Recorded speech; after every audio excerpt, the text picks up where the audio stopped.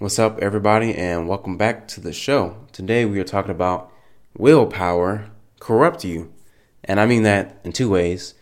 Will power corrupt you? Like, will power corrupt you? I know I just said the same thing like 3 times, but will power corrupt you? And willpower, one word, willpower corrupts you. The answer is yes to both of them. Let's talk about willpower first, the one word version, willpower first, because I think that's the most important for people.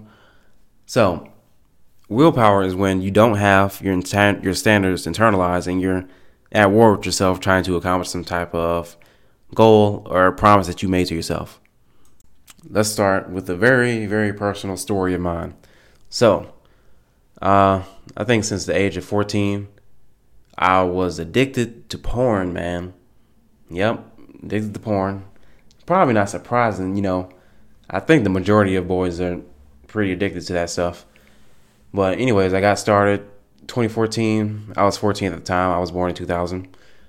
And there has been, I cannot count how many times I tried to quit by sheer willpower, which is to say, I'm not going to do this anymore. And, clear the cache in the browser, delete the stash, and try not to think about it anymore. And I have a pretty strong will. I can do it for maybe a couple months max. But the standard of not watching porn was not internalized. Therefore, I inevitably went back every single time. Until very recently, like this year recently, I finally got over the hump. The standards have been internalized. And I don't do that stuff anymore. So the challenge with all the things that we want to stop doing or that we want to pick up positive things and put down negative things. The challenge is learning how to internalize those goals. And how do you do that? To be honest, I cannot tell you for sure. I can tell you for sure how it can work for you. There are habits and goals and things that you have internalized that you can reverse engineer in yourself to find the process that works best for you. I do know some things that can work for you no matter who you are and what habit that you're trying to break. The big thing, two things actually. The first thing is that you need to have an intense negative emotional experience. For example, when I finally got off this porn stuff, right? I've been journaling every day for the past few months, once a week for the last couple of years. And what I came to realize is that I was digging myself into a hole. And one day it hit me like a brick. And I was like, oh, shit. Like, this has some serious consequences for me and who I want to become, the family that I wanted to create, the man that I want to be, the things I want to pursue. If I don't get this under control right now, I'm fucked. One of my favorite books of all time is called Awaken the Giant Within by Tony Robbins. And there's a story in there that is a very powerful example of what I just said. So this guy, he's a smoker, right? And he wants to stop smoking. He goes and talks to Tony Robbins. No, he doesn't. He's a smoker, right? And he's smoking, and he doesn't feel any way about it. He's not even thinking about quitting smoking. He's been smoking for years. It doesn't have any negative effects on him or whatever. But one day, his daughter comes home from school. She's like 5 or 6, in that young, high-pitched, cute phase, I guess. And she comes up to him while he's smoking, right? And she's like, Daddy, you're killing yourself. Stop killing yourself, Daddy. And he's like, what are you talking about, baby? And she's like, that cigarette in your mouth. He's like, what? And she was like, and his daughter says to him, I want you to be there when I get married. And you know what happens? A guy that was smoking regularly and didn't even think about quitting, he instantly quit right there and never went back.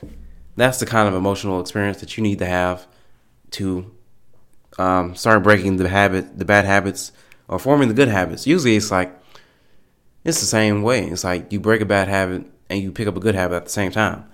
A good habit is not doing the bad habit.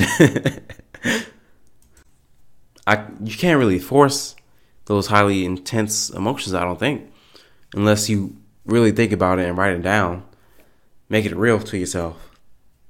But the second thing that you got to do is figure out how you are gaining from continuing the bad habit that you've been doing. There's a principle called secondary gains. It's I'm not sure if it's like a behavioral psychology thing, but everything that you do because you have a benefit to it. Even the things that are destructive. Let's say you do a drug, right? You know the drug is bad for you, but you do it anyway because there is a secondary gain. Forget about the addiction part. Let's pretend like you're not addicted. You're just getting started, right? There's a secondary gain that you're experiencing, which means to say, although doing drugs is bad for you, you know it consciously, and you want to stop, there is something in you, subconsciously, that is being fulfilled by smoking the weed, doing the whatever, right? So you can figure out what that is and replace it with something else. And it doesn't have to be something that gives you the same type of high. For example, let's say you do drugs to relieve anxiety, which is pretty much why everybody does drugs, unless they were born a drug addict. So instead of reducing your anxiety through that, you could do it through something else. What other anxiety reducing activities can you pick up that will give you the same feeling of not being anxious anymore, if that makes sense? I was also very addicted to video games in the past as a teenager. It was a very good outlet for my anger for a while. And what I did to replace that habit, I just started pursuing things in the real world. And it was that simple for me. So I started learning things like Forex trading, getting better at drawing, picking up guitar, other stuff. Because video games are very good at giving people a false sense of achievement and progress in their lives. Like you get on Call of Duty, you start off with level 1, you got that little triangle because you're level 1, and then you make it to level 2, and then now you got 2 triangles by your name. And then you get 3 stars, and then you hit prestige, and then you get the camos and stuff. I still remember all this stuff, although I haven't played Call of Duty in a very long time. And you feel like you're making progress. You are making progress. It's just in something that doesn't matter and has, at most, a negative effect on your life. So, to recap, oh snap, I just still got the other part. So, your willpower is when you haven't internalized the standards that you're hoping to achieve. Therefore, you're most likely not going to reach that goal.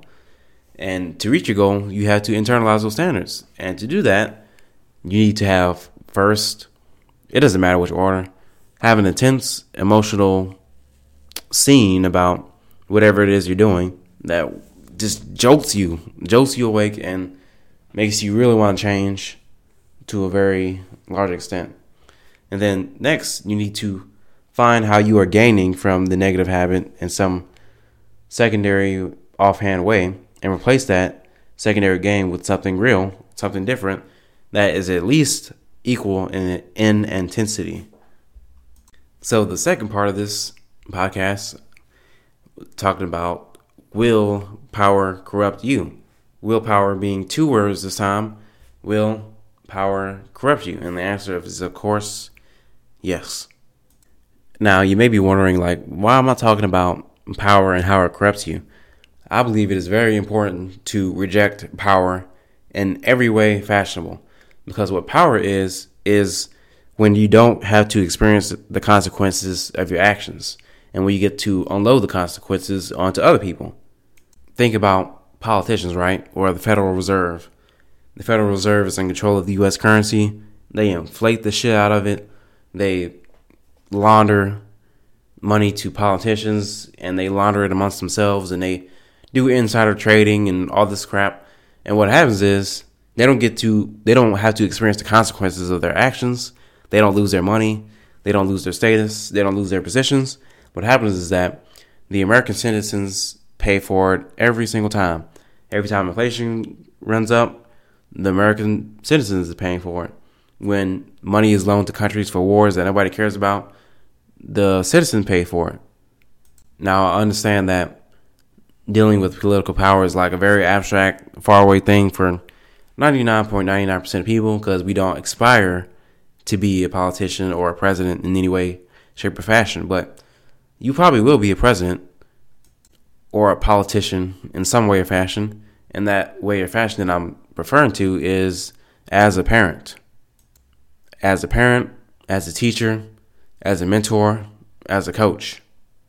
You will probably be one of these things in your lifetime. If you're listening to this, you're probably a little smarter than average. You will probably be one of these things in your lifetime. And when you're in these positions, you have the power to not experience consequences in a direct fashion. For example, with parents can do a lot of terrible things to the children and get away with it. You can smack your kids, you can starve your kids, you can ignore your kids, and you can get away with it, at least until they get older.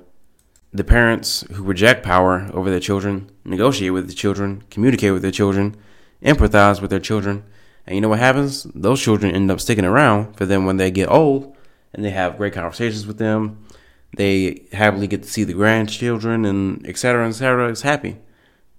But a lot of parents are going to end up alone when they get very old because they abuse their power that they had over their children, and the children grow up and don't appreciate it, and they distance themselves from them. I see this all the time online, man. If you on Windows, right, there's a button in the bottom right corner where it has the weather, and when you hover over it, you get a whole bunch of these stories, random stories that are on MSN, Fortune, etc. And a lot of these stories are about parents whose children aren't contacting them anymore. And what I do is I go to the comments, and every time, without fail, the parents are like, the children are so ungrateful, blah, blah, blah, blah, blah. And they're just bitter that their child left them. They haven't taken responsibility for their actions, and they continue to skirt those. And, of course, they're lonely now. And they need their children at this time of life, and they're not there, so they're selfish, employing the same tactics that they use on their children as grown adults who actually recognize it for what it is now as manipulation, and they do what they deem best, which is to stop contact with their parents. Teachers are also very abusive of their power. When I was in school, I got in trouble a lot, not gonna lie. In the elementary school, daycare, up until like 6th grade.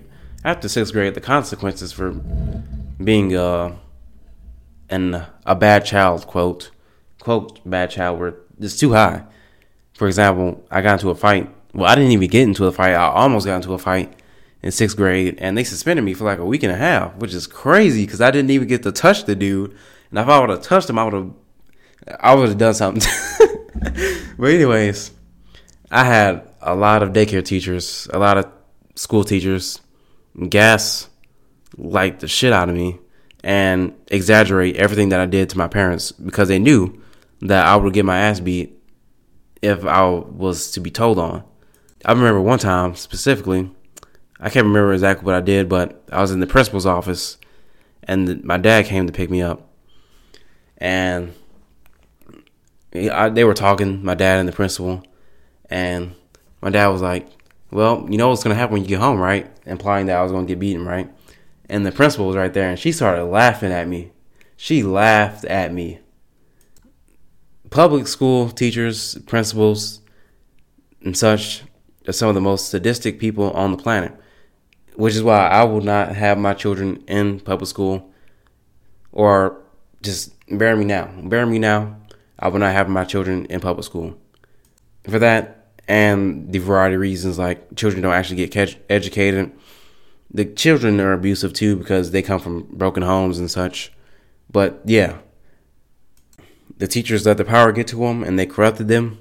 They corrupted themselves, and there will be consequences for them.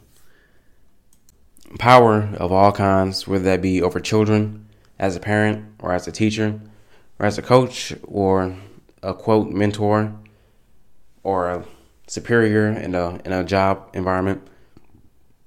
It's corrupting. People people get drunk as hell on the power stuff, and they become unlikable, unreachable, unreliable, nasty people to be around. So, reject power at all costs. Moral of the story is, and stop trying to will yourself to accomplish your goals. You need to internalize your standards, and in order to do that, I know that two things are required, which is a very intense emotional experience and the replacing of your secondary gains for something that's productive, that gives you that same feeling that you get from the negative behavior that you have. Dang, these things are getting long. Almost 16 minutes. Well, I hope you enjoyed this. I hope I did this thing justice. With that being said, that's all I got for now, and see you next time.